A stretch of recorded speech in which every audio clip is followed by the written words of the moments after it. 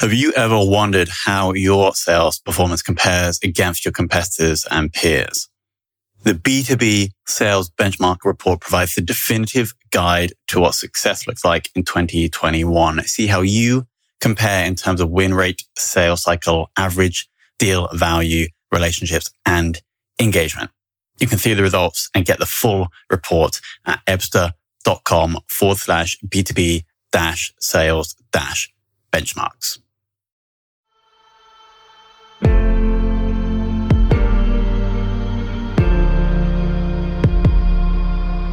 This is Sales Ops Demystified, the number one most downloaded podcast in sales operations. We invite the brightest minds in sales operations onto the show to deconstruct the why, what, and how behind rep productivity, forecasting, metrics, and all things revenue. This podcast is brought to you by Ebsta, the leading customer engagement platform for Salesforce.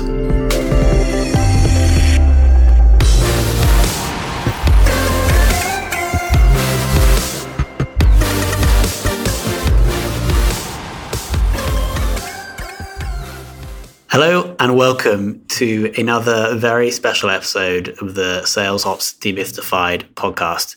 Today we're joined by Chris Van 't Hoff, who we're talking about 5 years experience in sales ops, but previously had the finance background. So I'm interested to learn about how that's helped Chris in his more current role. Currently the Director of Sales Operations at Honor. Chris, welcome to the show. Thank you so much for having me.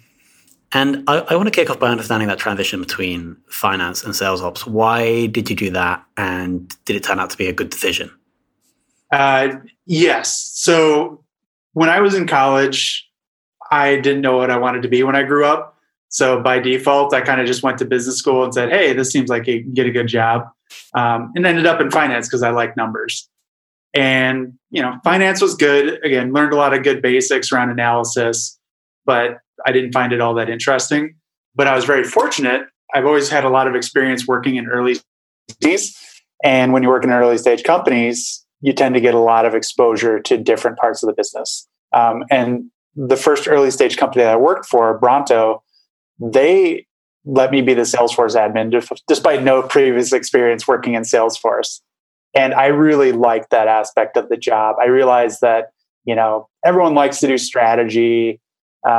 In finance, you get to do some, but I didn't like the parts where I was stuck working with technical folks. Like I didn't know what engineering was doing or how to push back on budgets, anything like that. But when it came to sales, it was great because I understood kind of what is sales trying to do. There are numbers here that I can understand and I can figure out what's happening and then add my 2 cents as far as like, what's our strategy and how can I help inform that?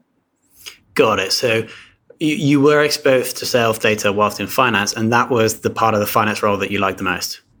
Yep. And then just the other pieces of it, just getting to work in Salesforce, it was something new. It was kind of these skills that there's this role that I didn't realize that was out there in college. And I would love to see colleges, especially business schools, start to, look for opportunities, because sales ops to me is something that, again, a lot of business school students aren't even aware exists, but it's becoming a bigger and bigger part of a lot of businesses. And you get exposure to so many different areas of the business because of the, what you're asked to do, that it's actually a really great first job out of college, in my opinion. So I would love to see business schools have a course or something that emphasizes sales ops, because I'd be happy to work with them. If there's any academics out there working in a business school, I'd be happy to talk to them and help develop a sales ops course. For sure, even if it's just like a 6-week lecture series, because it teaches, they're going to understand the commerciality, the commercial side, but also the operation side. I'm sure they have like ops courses. I totally agree, Chris. So if anybody is listening and you are anything to do with the business school, reach out to Chris. And maybe we will have sparked the first ever sales ops course in business school. Anyway, back to the topic. Focusing on Honor now, could you share a little bit more about the sales tech stack that you're currently running? Yep. So just for a little bit of context, I've primarily worked in early stage B2B companies. So a lot of my experience is going to be relevant to that area. And in my experience with B2B sales, early stage companies, I try to keep things simple. There are a million tools out there, but until you've got the basics down, and you can do a ton on just with Salesforce. So until you've got that down where people feel comfortable with your dashboards, data entry, that kind of thing, I'm not a huge fan of diving into other tools. But there are a couple that, for example, we use Mixmax for our sales team to do emailing, and that tracks opens, reads, all that stuff. But beyond that, we don't really use much besides Salesforce and Mixmax. We have Troops too, which is kind of an alert system for our Slack. But for the most part, we keep it to the basics, and that's worked for us pretty well. Cool, nice and lean. Now I want to talk about the last few months. Obviously, quite a lot have changed. Yep. How have you and the reps adapted to a more remote operation, and what have been the challenges? Yeah. I mean, the good thing working with sales, and you're seeing this more and more, is a lot of sales team works remote anyway. So it's not as much of an adjustment from the perspective of working together. I have seen people use Zoom more and use their video more, which is good because we do need that face-to-face interaction. The real challenge is in working with clients, or in our case, partners. So our business model is a little bit unique in that we do non-medical in-home care, but we work with local independent agencies where they're out there in the community, and then we manage the workforce, the care pros. So we're looking for these partnerships with local agencies, and that requires a lot of trust. They've built these businesses themselves, and for them to say, "Hey, yeah, I'm going to partner with Honor and give up my operations," that's a big decision. And it's a lot harder to build trust and rapport over a conference call. People get distracted. They're not as willing to commit time. It's a lot easier to push off a video call than it is to say, "Hey, if they're coming down to my office," it's a lot harder to be like, "Oh, sorry, by the way, cancel this." So that's been a real challenge for us. And quite frankly, I don't know that we've fully solved it. It's just a really challenging environment, especially with home care agencies who are so busy trying to manage their own business, let alone take time out to talk to us on a video call. So it's been a challenge, but we're working on some things to try to address that. Got it. Would you be happy to share a couple of those things? Like, obviously you mentioned using video more on Zoom, but is there any like tech or operational or cultural things that you are doing to try and address that relationship building problem? Yeah. So one of the things is we used to have people come on site for a full day, get to know the team. But now we kind of have to break that up because, again, you're not going to spend 8 hours on a Zoom call. People just, you stare at your screen that long and you zone out. So splitting things up, looking for ways that you can help them with the COVID environment. So helping them find sources for PPE, or personal protective equipment, which was especially critical in the early stages when COVID really started becoming a problem. So those are the types of things that show that, hey, we're helping, we want to help. We want to be a part of the solution. We want to be a leader in the industry. And then, there's no ask. We're not going to say, hey, we're only going to help you if you come talk to us. We want to be truly partners. And if you want to talk to us down the road, great. But in the meantime, our focus is on at the end of the day, the people who need care. Cool. And do you think that change will be temporary or permanent? Like, would that be good for you to ingrain into the reps forever? Like this whole value add, regardless of whether we're going to work together? There are definitely some things that will take away, again, in sales, it's always about value. How do you help people? These days, people get a ton of requests on LinkedIn. It's like, hey, we should talk. And they don't actually tell you why, or they start going into the spiel about, hey, you have a problem, let us fix it, without actually understanding what it is you're actually doing in your business. So those personalized touches where, again, you're just focused on helping instead of going into your spiel, I think are things that are universal. I mean, they're before COVID, after COVID. just a back to the basics type of mentality from a sales perspective.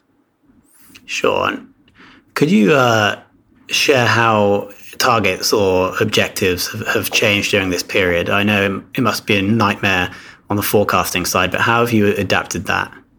Yep. So in early stage B2B companies, you don't always deal with a huge sample size. That can make forecasting really tricky.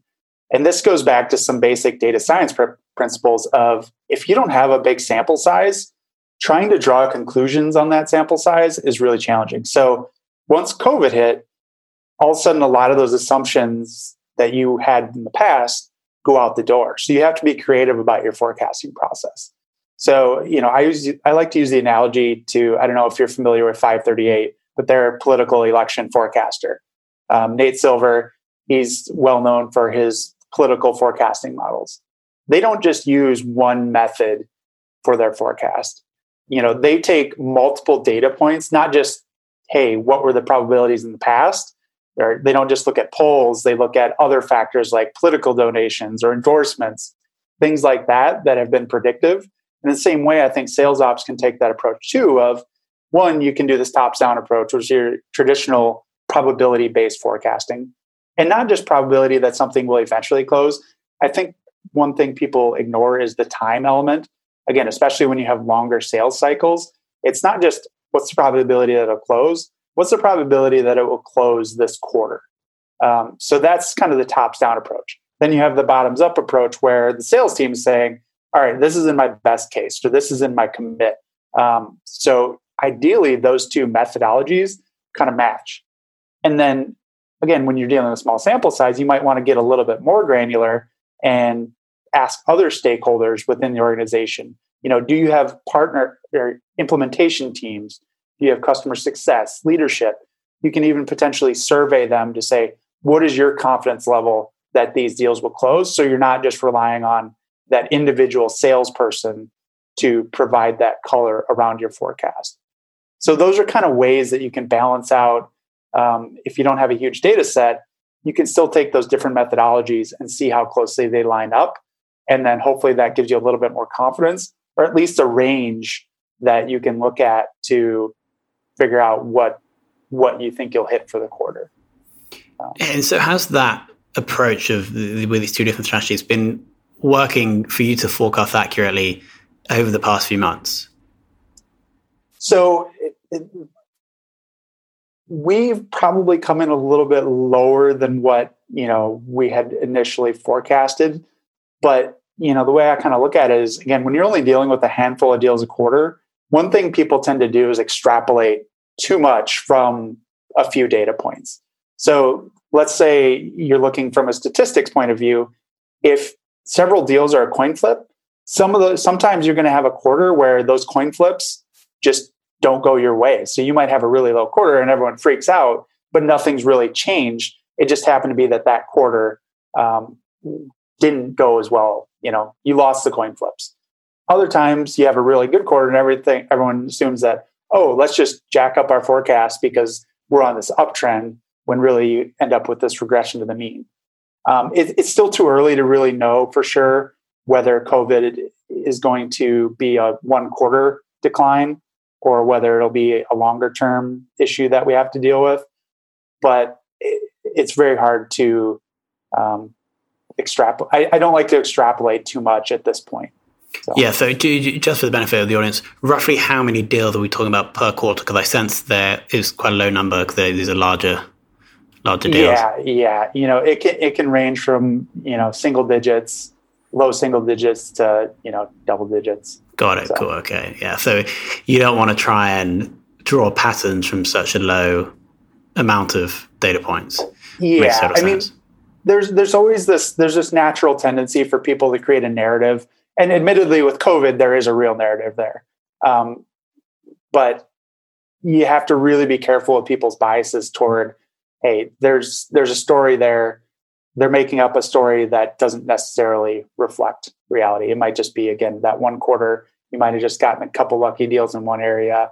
So I really try to take that long view of, let's not assume too much. And that's where you have to have the conversations with the sales team. You have to be able to say, all right, here's the data that I'm seeing. Let's ask questions. Let's make sure we're talking to the people on the ground. Let's talk to the people in leadership so that then, if there is a narrative there that, truly reflects the data, you can adjust to it. Sure. Cool. Metrics. Have any KPIs that you typically track changed in the last few months? And if yes, why? Yeah, our expectations for, things like quota, bookings, we've had to dial back some of those expectations. We're still tracking a lot of the same metrics, but now we're kind of looking at the comparison of pre-COVID, post-COVID. So if you're looking at time and stage, number of deals that are going, the conversion rates, we're really trying to figure out where the biggest changes were in those numbers. And we are seeing a certain, again, part of it is building that trust, and that part where we want to bring people on site. That's kind of where we're seeing the biggest challenge, because again, it goes from being, hey, come check out our office, come meet the team, to let's have this really long Zoom call. And that's, that's where I think you can extrapolate. You can say, well, there's a pretty clear pattern here. There's a pretty clear drop off in that stage. So that's where we should focus our that's the new bottleneck. So how do we solve that bottleneck? Sure. Awesome. Really interesting chat, understanding how you guys are dealing with the virus with your sales process. But now I have two very important questions. If you could go for lunch with one person in sales ops, all related to sales ops, that could either be someone that you know or would like to know, who would that be? So this is where one of the things from a sales ops perspective is, I don't know exactly how, I don't know what the day is that you could pinpoint that said sales ops came into existence and now it's this big thing. Salesforce obviously was kind of a game changer and I would argue probably created this function. So I really like to look to other disciplines. We always look for best practices within our function, what we do.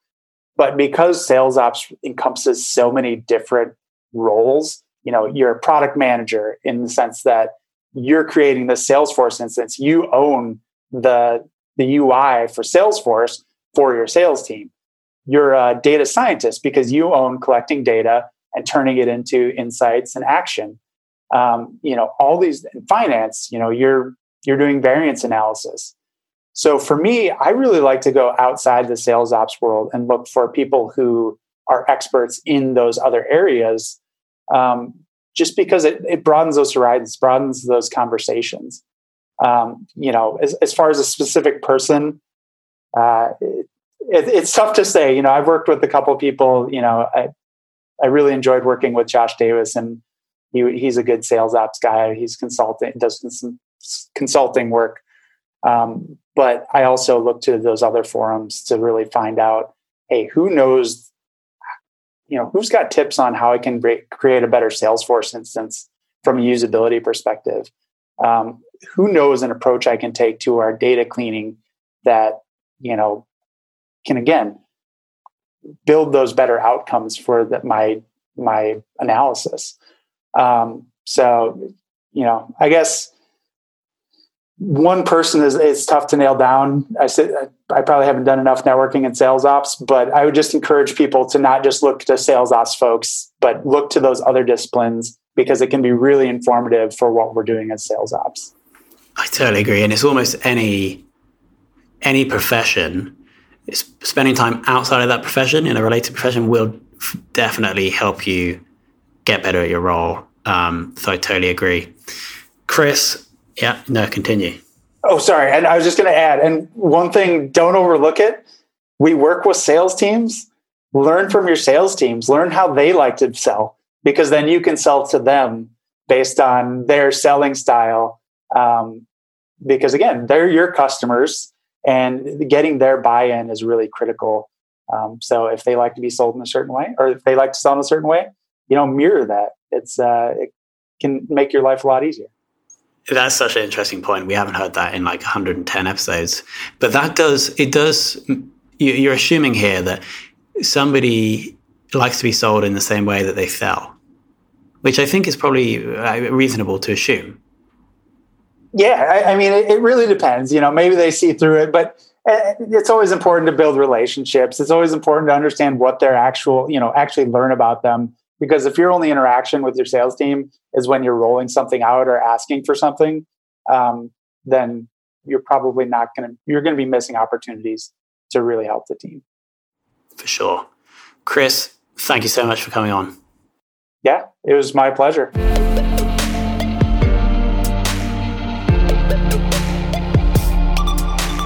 Thank you for listening to this episode of the Sales Ops Demystified podcast. If you are listening on a podcast listening application, then please subscribe, rate, and review. And if you have any questions about the show, if you know a guest, or if you have any questions about sales operations, just hit me up at tomhunt@ebster.com. That's tomhunt@ebster.com.